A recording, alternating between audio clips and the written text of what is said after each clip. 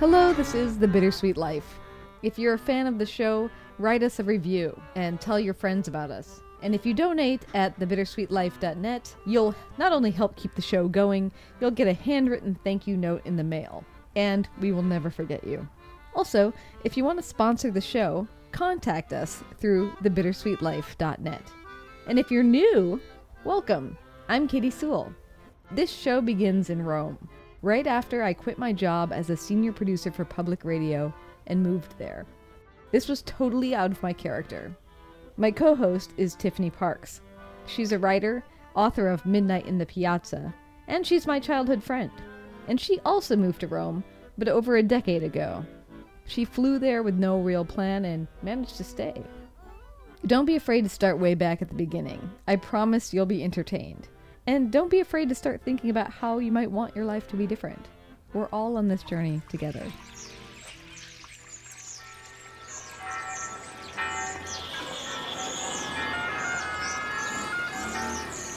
Welcome to Rome. This is The Bittersweet Life with Katie Sewell and Tiffany Parks. Hello, this is The Bittersweet Life. I'm Katie Sewell. Tiffany is away this week, but I am joined by a great author. Robert MacFarlane is the author of best-selling, prize-winning books about nature, place, and people, including Mountains of the Mind, The Old Ways, Landmarks, and The Lost Words. In 2017, he was awarded the E.M. Forster Prize for Literature by the American Academy of Arts and Letters. He lives in Cambridge, England, where he's a fellow at Cambridge University, but he's joining me in San Francisco. Thanks so much for being here. Hey, very happy to be here. You took a long journey to get to this interview. I did, and it was a roundabout journey as well. It began in North Carolina and has gone through many cities, but this is my last day in America, and I'm very happy to be here. This isn't your last interview in America, is it? Getting there, nearly, a couple more. Okay, a couple more. His latest book is called UNDERLAND, A Deep Time Journey, and that's what we're going to be exploring here today. So you open the book very beautifully by giving us a lot of different pictures of things that have happened in the underworld, the underland, underground. But you end that sort of meditation with a story that appeared in the news not that long ago, and I thought maybe we would start there and then see where we go from there, by having you read that section of the book. Yeah, great. I think people may remember this. It happened pretty much exactly a year ago from the day we're talking, so here goes. On a muddy ledge, 2.5 miles into the cave system of a mountain in which they've become trapped by floodwaters, 12 boys and their football coach sit in utter blackness, conserving the batteries of their phones, waiting day after day to see if the waters will rise or fall, or if by miracle someone will come to rescue them. With each passing hour, the oxygen in their chamber is reduced by their breathing, and the carbon dioxide levels increase. Above the mountain, the monsoon clouds build, threatening more rain. Outside the mountain, thousands of rescuers from 6 countries gather. At first, they don't know if the boys are alive. Then, they find handprints in mud on the walls of a chamber 2 miles into the system. Hope is given. Divers push further and further along the flooded passageways. 9 days after entering the mountain, the boys hear sounds coming from the river that flows past their ledge. Then they see lights glowing in the water. Bubbles seethe up. The lights rise. A man breaks the surface. The boys and their coach blink in the beam of his head torch. One of the boys raises a hand in greeting, and the diver raises his in reply. "How many of you?" asks the diver. 13, one replies. "Many people are coming," says the diver. So these scenes from the Underland unfold along the walls of this impossible chamber, down in the labyrinth beneath the river Nash. The same 3 tasks recur across cultures and epochs: to shelter what is precious, to yield what is valuable, and to dispose of what is harmful. Shelter, memories, precious matter, messages, fragile lives. Yield, information, wealth, metaphors, minerals, visions. Dispose, waste, trauma, poison, secrets. Into the Underland we have long placed that which we fear and wish to lose, and that which we love and wish to save. It's a great opening. It really is. It's a beautiful book. So how did you decide that those were the 3 categories of what we do underground? Shelter, yield, and dispose. I spent 7 years thinking about it. And I read hundreds, probably thousands of underworld stories from many cultures, many languages in translation. I traveled to underworld landscapes across the globe, and I talked with many people who have been drawn downwards into darkness. And gradually, these three tasks emerged. I mean, I'm always hesitant about generalizing about, all of culture, but we have been going into darkness for longer than we have been anatomically modern humans. And so those stories span a huge stretch of time, and those are the tasks that recur. Well, and I know that your other books, and I'm sure everyone asks you this, have been not just on the land itself, but in the mountains. So you went completely in the opposite direction. What drew you into exploring the underworld? Yeah, I didn't quite see that it was happening. But yeah, the first book I ever wrote was called Mountains of the Mind. I was a mountaineer. I mean, I still am, but I'm very risk-averse mountaineer. But I grew up climbing hard but incompetently. And so I tried to explain that strange pull that mountains have over so many hearts, and that we've seen, again, very modern news story last month with the photographs on Everest of 250 people queuing at 8,800 meters. So that's why go high, and this 16 years on is why go low. And the answer is older and stranger, it seems to me. Yeah. Have you been underground? I have been underground a little bit, but I don't really love it down there. It's not a lovable realm on the whole. I mean, that's I think people are drawn to the mountains because they think that their hearts will rise as they do.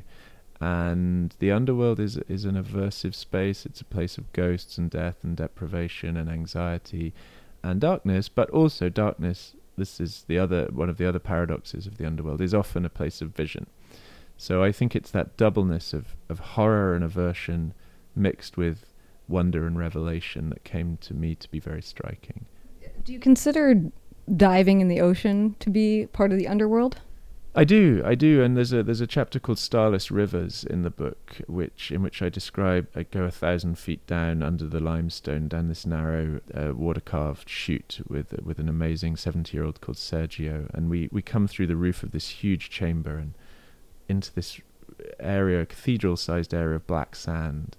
And at the bottom of it is a river running in full force, not just groundwater, but a full-on rapids and waterfalls river. And to meet that river in the darkness was incredible. It was a different sort of draw. But I also spoke with and write about some of the freedivers, particularly. And they talk about the blue, and they talk about this beautiful tranquility that comes at great depth. You are in space or back in amniotic fluid, but it's incredibly dangerous as well. Cave diving and free diving. Wow. Yeah. Yeah. It is. The whole time in reading your book, I kept thinking, I wanted to ask you what you make of explorer stories. Is that something that you are drawn to? I grew up on them, but I have become very skeptical of a certain kind of them, which is predominantly the heroic male seeking self-gratification on a mountaintop. And early in that, in Mountains of the Mind, the first book I wrote, probably the line that's been quoted back to me more often than any other is, those who travel to mountaintops are half in love with oblivion and half in love with themselves. And I guess I've become more and more interested in diverse voices telling diverse stories about place. There's a wonderful Scottish writer, Anna Nan Shepherd, who's become a guiding light for me. She was born in the late 19th century, and she says she's much more interested in passes than peaks, in pilgrimage than in conquest. So I'm really turned off by the conquest narrative, and that, I guess, is what we saw fulfilled so horrifically on Everest last month. But the underworld pulls you down in ways, it's not a very, as you say, it's not a very glorious place. It's, why would you? Yeah. And yet people do. Yeah, there's something about explorer stories that have always given me a sense of unease, or that it's irresponsible in a way. Like, I always think of the people who are left at home waiting for these people to come back, and there were certain periods of time as you're entering caves with people and sliding through small spaces, and I'm thinking, I've had that same feeling of why do this? Well, I have 3 children. I'm at the school gates 330 days of the year or whatever. I've been married for 20 years. I am very risk averse. It may not look it from this, and I like to distinguish between fear and risk. I am very risk averse, but I'm I'm quite fear fascinated, and it's possible to be fearful when you're not at risk. And actually, there was only one time in all the years of traveling for this book when I felt properly at risk. That was in the mountains when a weather system came in that I could not have forecast. So, but actually, claustrophobia is a phobia. It's often not a realistic assessment of the situation. So, but it really does grip you, right? I mean, and that's why as a writer, it's this incredible resource, because you can watch people read your work, and people keep writing me saying, I couldn't read this book, I had to put it down. I'm sort of air punching, thinking, result, that is a result. So you read about claustrophobia and it changes your heart rate, your breathing, you shift uneasily. So it's a very powerful phobia. And do you have a sense, after being in so many underground places, why claustrophobia is the number one thing that we as humans feel underground? I don't. I mean, I think there's a kind of evolutionary psychological explanation for it, which says, you're at risk here, your sight is limited, you're in a more than human, non-human space. So I guess your brain is sort of hardwired to clamor, get out of here now, in a way that it might not be on a mountain, which has a good view, as it were, good prospect, good refuge. But what's interesting to me is, despite all that, still we have been going into the darkness for so. You think of Lascaux or Chauvet, the cave paintings, where basically cinema was invented 20,000 years ago in the Dordogne. Incredible artwork. And that image that resonates through Underland of the hand on the cave wall. And actually it was there in that very first reading that I just gave you that was fascinated me, to see that one of the reasons they knew the boys were still alive was that 2 miles into the cave system, they came across a handprint in the mud on the cave wall. It wasn't a work of art. Obviously, they weren't thinking about making it. One of them had just put a hand against. But that is the image that goes all the way back into the human relationship with darkness. Yeah, those early cave paintings of people's hands thousands and thousands of years ago. Yeah, do you feel the tingle down the spine when you see those? Absolutely, yeah. I mean, it's sort of what you're trying to get at, I think, with the deep time, that your subtitle, but also a repeating theme in the book, is that there is something about the Underland that ties us to the past and to the future. Is that? That's right. That's really, really well said. And I'm glad you added the future as well, because deep time runs into the future as well as into the past. That's to say we're making and leaving legacies as a species now, which are going to last for generations and indeed millions of years. There's an ethical question that reverberates through the book that I keep being drawn back to, which is this incredible question posed by Jonas Salk, the immunologist, in the 70s, I think. And he says, are we being good ancestors? And that is where time seems to be running backwards but suddenly flips forwards, and we think of ourselves as ancestors, not just as parents and grandparents, but as ancestors. And I think the answer, broadly speaking, is no. We're not. Right. Well, there's 2 questions I want to ask you out of that. So don't let me forget to ask you what deep time is. But going into this idea of being a good ancestor, a lot of what you talk about is exactly that. Us not only burying our dead in the ground, but trying to bury these substances that we've created that are terribly dangerous in a way that won't harm whatever's coming after us, whether it be human or other creatures. Tell me a little bit about that. Yeah, that's right. I say somewhere we are a burying species and a burrowing species. I think we think of ourselves as predominantly a building species, an above ground species, but we have drilled 50 million kilometers of borehole just looking for oil. We've buried our dead for potentially hundreds of thousands of years, back into the kind of hominin phases. And so we have this profound relationship with the underworld in those senses. Often that's a way of burying what's precious to us. We love to be able to, across history, to be able to go to a place on the surface of the earth where we know somebody dead is laid to rest. We feel that's a point we can speak to them. But it's also how we get rid of the bad stuff. And that includes, in the penultimate chapter of the book, high-level nuclear waste. We've proved very, very poor at digging big holes in the ground and putting nuclear waste in. That in Finland, which is where I write about, they're constructing a sarcophagus way below ground for nuclear waste, which, with 100,000-year kind of time span, the pyramids are about not even 5,000 years old. So it's an incredible structure they're trying to build there, and it is a way of being good ancestors, I think. Yeah, and they're trying to make something that could last 100,000 years, right? Yeah, exactly. And if not longer, that's the time scale they're working to. And it's an incredible thought experiment. How do you make a space safe and static for that long? And if you do that, how do you warn whoever or whatever will be coming along in 100,000 years. Don't dig here. There's really bad stuff down here. It didn't work with the pyramids, like Howard Carter. They were full of warnings, and Howard Carter still broke open Tutankhamun's tomb. Right, yeah, it's sort of the example that you give of even Prince Charming cut his way through the thorns to try to find out whatever was on the other side. So. Yeah. You can't get much more of a warning than a vast wall of thorns. So it's very close between a warning and an enticement. And we all know what happened to Howard Carter. Things went a bit better for Prince Charming, but yes, to be sure, he won the princess in the end. So in this chapter, I do want to ask you about what deep time is, but just to finish this explorer idea, in the chapter where you are exploring the dark matter with the scientists underground, at one point you ask why they are searching for dark matter in the first place. And a scientist named Christopher Toth says that it's to not only gain further knowledge, but to give life meaning. And what he exactly says is, if we're not exploring, we're not doing anything, we're just waiting. When I read that, I thought, I wonder what you make of that thought. I thought it was a beautiful thought, precisely because this wasn't the kind of exploring that is, the lone white male on the summit of the mountain. This is an exploration which is profoundly philosophical, goes to the heart of the void in terms of our knowledge of the universe. Dark matter seems to make up about 27% of the universe's mass. We have no idea what it is. We just know there is a void, like an underland in our knowledge.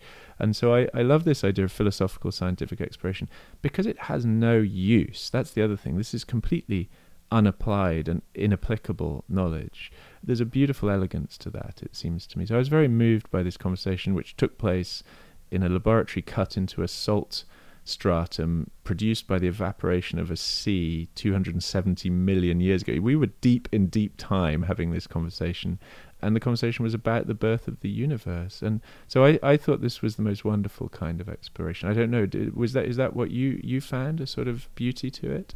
Well, definitely. I love the philosophicalness, but I just thought that we're just waiting, and it has that kind of hanging in there, just waiting for what? Yeah. Well, it's that the Beckett play, Waiting for Godot, and which was received so extraordinarily when it was an early performance in front of prisoners with life sentences. They absolutely responded to that sense of just biding time. But so I guess what Christopher was trying to do, or was reflecting on, was an urging of us always to keep cognizant of our ignorance. That to me is what he was saying. So we will never know everything. Don't ever presume that there's a totality of knowledge available to you. So keep searching, whether it's your own backyard, come to know a single species or the bird communities that are there, or whether you're trying to solve the mystery of dark matter, keep looking. Hello, I'm Tiffany. And I'm Katie. Breaking into the show really quick so I can ask Katie a question. Yes? So as you know, Katie, we're challenging our listeners to help us reach a financial goal of $1,000 a month on Patreon. We are. And you know what, Tiffany? If everyone listening pitched in $5, $10, even $20 a month, we would make that goal in a heartbeat. So my question for you is, why do we need $1,000 a month? Well, $600 to $700 of that is covering our monthly costs. That's web hosting fees, taxes, advertising, equipment charges, the day-to-day expenses that keep a weekly show running. So what about the other $300? Well, I don't know if you've noticed, Tiffany, that we've been doing this show for over 5 years and haven't ever really been paid. Have you noticed? I have. Well, I'm hoping that the person listening to my voice right now will love the show enough to wish that their hosts got paid for making it too. So $150 a piece seems like a modest start, don't you think? I think it would be great. It would. So if you love the show, please support it and all the hard work and effort that goes into making it. Netflix can survive without you. We can't. So visit patreon.com/thebittersweetlifepodcast and become a donating member of our community. That's patreon.com/thebittersweetlifepodcast. I'll put a link in the show notes. And now, back to the show. So what is deep time, since we keep referring to it? What does that mean to you? Deep time is geological time, is the Earth historical time, or the Earth future time. It's divided into epochs and eras and eons, whereas our time is divided into these puny units of seconds and minutes and hours. Which is not to say that our time is pointless and useless and wafer thin. In fact, to me, deep time sharpens our time. It says, you should not be here. Really, your life is preposterous fortune within the context of the universe. And so regard it as a miracle, as a gift, and a gift that will give on. And so for me, deep time doesn't kind of crush us to insignificance. It says, live every second brightly and be conscious of all that you are entangled with and involved with. Did you find that being underground, away from the sun, helped you discover that within yourself? It profoundly did. The most jubilant passages in the book, and the passages where language probably turns somersault most, is where I surface. Actually, the longest I was ever underground was only 2.5 days in the catacombs under Paris. But arising up to the light again, seeing the sun, seeing the colour green, the blue of the sky, hearing music, seeing leaves fall from trees. These were miracles. Yes. Well, yeah, you actually say that being in those catacombs was the only time that you felt fear. Why? Because I had to crawl through an 18-inch high gap with metro trains running above me, and I could feel the vibrations passing through this quite unstable limestone through my body and then on through the limestone below me. And this was a passage so tight my head couldn't go through it upright, and I had to drag my pack looped onto my foot. So, you know, as claustrophobic situations go, this was basically a long coffin. That's what it felt like. And then we popped out of the other end of this tunnel, and because there's this whole subculture of cataphiles, cataphilia, people who love the catacombs, and hundreds of them come down into this labyrinth, dozens of miles long under Paris, southern Paris, on party nights. And we kind of came out of this scene of extreme Edgar Allan Poe-like horror. And then we found ourselves in a party room, and there were these strangers giving me shots of vodka. There was the jam going underground on the little sound system. There was brie, there was party, there was music. And then we all dressed up as Indiana Jones. It was profoundly surreal. And that seemed part of the underworld as well. This is where people change state. Stories take unexpected turns. Did you have to go back out that same way after all the vodka and brie? No, we got into more trouble late that night, about 2 a.m., though you don't really keep time down there, when someone lit this big Indiana Jones-style taper and filled the system with smoke. We had to get out of there pretty fast. I spent the night in an air raid shelter down there that night, and then we came out the long way the following day. Okay, that seems like a good place to ask you. A lot of this book, you're going back and forth between, in the ways that we feel about it, this sense of wonder and this sense of it being a place to be feared. Yeah. And I thought that one of the best contrasts of that was your contrast of what the Wood Wide Web is versus the story of Neil Moss. That was sort of the encapsulation of it for me. So I don't know if you'd be willing to kind of explore both of those things as an allegory for the wonder and the fear of the underground. That is a great question and a great contrast. And you're the first person to have contrasted fungi and moss, which is what I guess joins these. So I'll start with the Wood Wide Web. Is brilliant, not my coinage sadly, but this is the phrase that describes this ancient mutualism between plants, trees particularly, and fungi. Fungi send out their hyphae, which are basically their long thin fingers, very very thin, fine, under the soil through the rhizosphere. They penetrate tree roots, plant roots, and then create a cellular level interface. So you get plants and trees hooked up to this enormously complex fungal system, which then joins them to other plants and trees. And this is the Wood Wide Web in its structural form. It's a mutualism that's been going on for more than 400 million years. We know that because fossils tell us that. It's very widespread. It's happening in your garden. It's happening in the redwood forests that I was walking through yesterday. And what it allows the fungi to get effectively carbon, because fungi can't photosynthesize, from the trees. So the fungi abstract the carbon from this as it moves through the Wood Wide Web. The trees get nutrients that the fungi metabolize within the soil. And it also allows trees to communicate with one another. This is the real mind-blowing sort of social network aspect to it. It allows them to send, in some sense, signals, or as Suzanne Simard, the pioneering scientist who really broke open this from a Western perspective, calls it speech.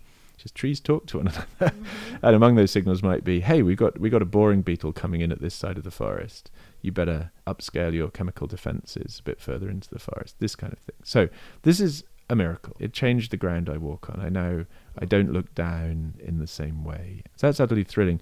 Then we have Neil Moss, who more than 50 years ago was leading a caving expedition in Peak District in Derbyshire, which is limestone region. And it was an exploratory expedition, and he was a tall, thin man, very athletic, good caver. He was designated to go down this pot, that's to say a sort of near vertical shaft, very narrow. And he went down it and he slipped off the ladder that he was descending, and he kind of dropped and wedged into this pot. It's greasy, it was slick, it was limestone with water on it. And he was stuck, and he calls up, so he says, basically, "Hey chaps, I'm stuck." And they're like, "Oh, it's fine, no, we'll get you out." They can't get him out. And every time he tries to move, to improve his position, to get his feet back on the ladder, to pick up the rope that's being dangled down to him, he wedges himself a little bit tighter. And it's that brutal feedback mechanism which is among the many things that makes this a chilling story. And eventually he passes out because the carbon dioxide levels in the pot pick up, and then he dies over a long period of time. Meanwhile, a vast rescue effort is being mounted to get him out of this place. So yes, these are the two ends of the underworld, I think, a place of brutal matter, a place of miraculous matter, and both of them are metaphors and myths of their own. Another thing you write, I have a few things I must ask you before you leave. So you write, "In the Underland, I have seen things I will never forget, and things I wish I had never witnessed." Do you have a story of each of those that you want to share? Yeah, I do. I'll start with the things I wish I'd never witnessed, and these were the killings, the executions that happened in the limestone landscapes of northeastern Italy and Trieste and the Slovenian highlands as they now are. This is a landscape that's been fought over during the First World War, the Second World War. So much death has happened there, and so much of it has been involved with the geology. So mountains are honeycombed out to make conflict zones, gun embrasures, avalanche shelters, soldiers' barracks, effectively, during the White War in the First War. And then during the Second World War, a lot of reprisal killings were carried out. We don't really know the stories of them, but men and women were taken to the edges of sinkholes and either killed and then thrown in, or in some cases bound with barbed wire, it seems, and then pushed in alive. So this sense that landscape there is not innocent, it isn't ever really innocent anywhere. These were horrific stories to encounter and to see how they'd literalized our sense of the underworld as a place of death. Mm-hmm. The wonder, ice. I'm just such an ice fan. I've been writing about ice and snow for nearly 20 years now, and the last third of the book goes up to the icy regions of Norway, Finland, and Greenland, and abseiling into the pour into a great moulin meltwater shaft on a vast glacier in East Greenland. It's a blue humming tube. You are making a journey to another planet. Wow. Where did your captivation with ice come from? Mountaineering? Predominantly mountaineering in Scotland, where a lot of my family are from, and we're very north there. So, and I also just think, the fate of ice is the fate of us. It's this shape-shifting, miraculous substance that determines the world in profound ways. And right now, the extent of ice melt, glacial flow, is determining sea level rise, sea level shift. So there's a very strong sense of being in the presence of a substance that is so much more powerful than us, and yet that we are controlling. Did you get a sense of whether or not, besides the fact that humans are drawn to the underworld for all sorts of reasons, whether it be hiding their treasure or looking for a treasure, say, did you get a sense of whether or not we actually belong down there? That is a really good question, and I don't think belonging is a relationship that we have with the below ground realm. I think often the people who find themselves below ground are the poor and the powerless, or the imprisoned, or those who labour down there, often under pretty exploitative conditions. This book may be said to have its origin in 2010, when, among other things, the Deepwater Horizon blowout occurred, and the 33 Chilean miners were trapped following an explosion in the Sao Paulo gold and copper mine. So it is not an easy place to live or belong, no, but it is a place to which we have made these journeys and come back with yields of horror or of wonder. So you went through years of going underground as a journalist. Did any of this become part of your normal life, sort of like mountaineering? Are you now a cave explorer? What happened now? No, I'm not. It was fascinating to be down there for so long, but it's not a place to which I belong. And so I'm coming back up to the skies. I'm working on a big book about birds with this incredible artist Jackie Morris. So it is good to be above ground, aloft, on the wing, and in the sun. Yes, very nice. We just briefly touched on you saying that cave divers were just one of several people, I feel like, in the book that talk about this sense of serenity that you can get when you're in the dark. Can you describe how that is still with you, or how you experience that? Yeah, I could read this little poem that Natalia Molchanova, who's a freediver, wrote. She subsequently died while freediving, but I have her son's permission to reproduce this poem that she wrote. This catches something of the serenity that comes from being underground, protected by rock if you're in the underland, or in this case water if you're diving deep and free. And this is by Natalia Molchanova. I have perceived non-existence, the silence of eternal dark, and the infinity. I went beyond the time. Time poured into me, and we became immovable. I lost my body in the waves, becoming like its blue abyss, and touching on the oceanic secret. And she died not long after she wrote that in 2015, diving off the coast of Ibiza. It was a shallow dive. She dived far, far deeper than that into the blue hole, a 390-foot deep sinkhole in the Red Sea, and she'd surfaced from that, but she didn't surface from this, and never has. And so what do you make of that exploration? This serenity that she gets, is that worth her dying a little bit later? I am not in a position to declare on the assessments that she made. I mean, there is clearly a joy, an utter, profound kind of existential joy in what she writes about there, and that, that shaped her life, and it drew her down and down and down and down and down again. That's not me. I think if I learnt one thing from these years underground, it's how much I love the light and how much I love the living. Yeah, that's interesting. I was going to ask you what being underground so much, and not just visiting these places where death and tragedy has occurred, but also considering graves and catacombs. How did it change, or did it change how you feel about death? Yeah, I guess it did. It's easy to say at the age of 42 that you're not scared of death. I'm not scared of death. I see it just as a redistribution of my mineral body predominantly. But it did sharpen the wonder of every minute and every hour. And the book ends with my son, who's now 6, but then was 3 going on 4, and we just go together to a spring site where 9 springs rise from the chalk, and they're sites of miracle springs. Everyone loves a spring. It's like, wow, look at that water just coming out of the ground. This is very near my house, and it's a place where things surface. So it's the end of the book. It's a surfacing, and he and I are just together in the universe, and small and vulnerable, but together. That sense of where value is, that's how the book ends. You're a really beautiful writer, but did you have trouble with these huge, massive themes, being able to write about it? The limitations of language, I guess, is what I'm thinking of.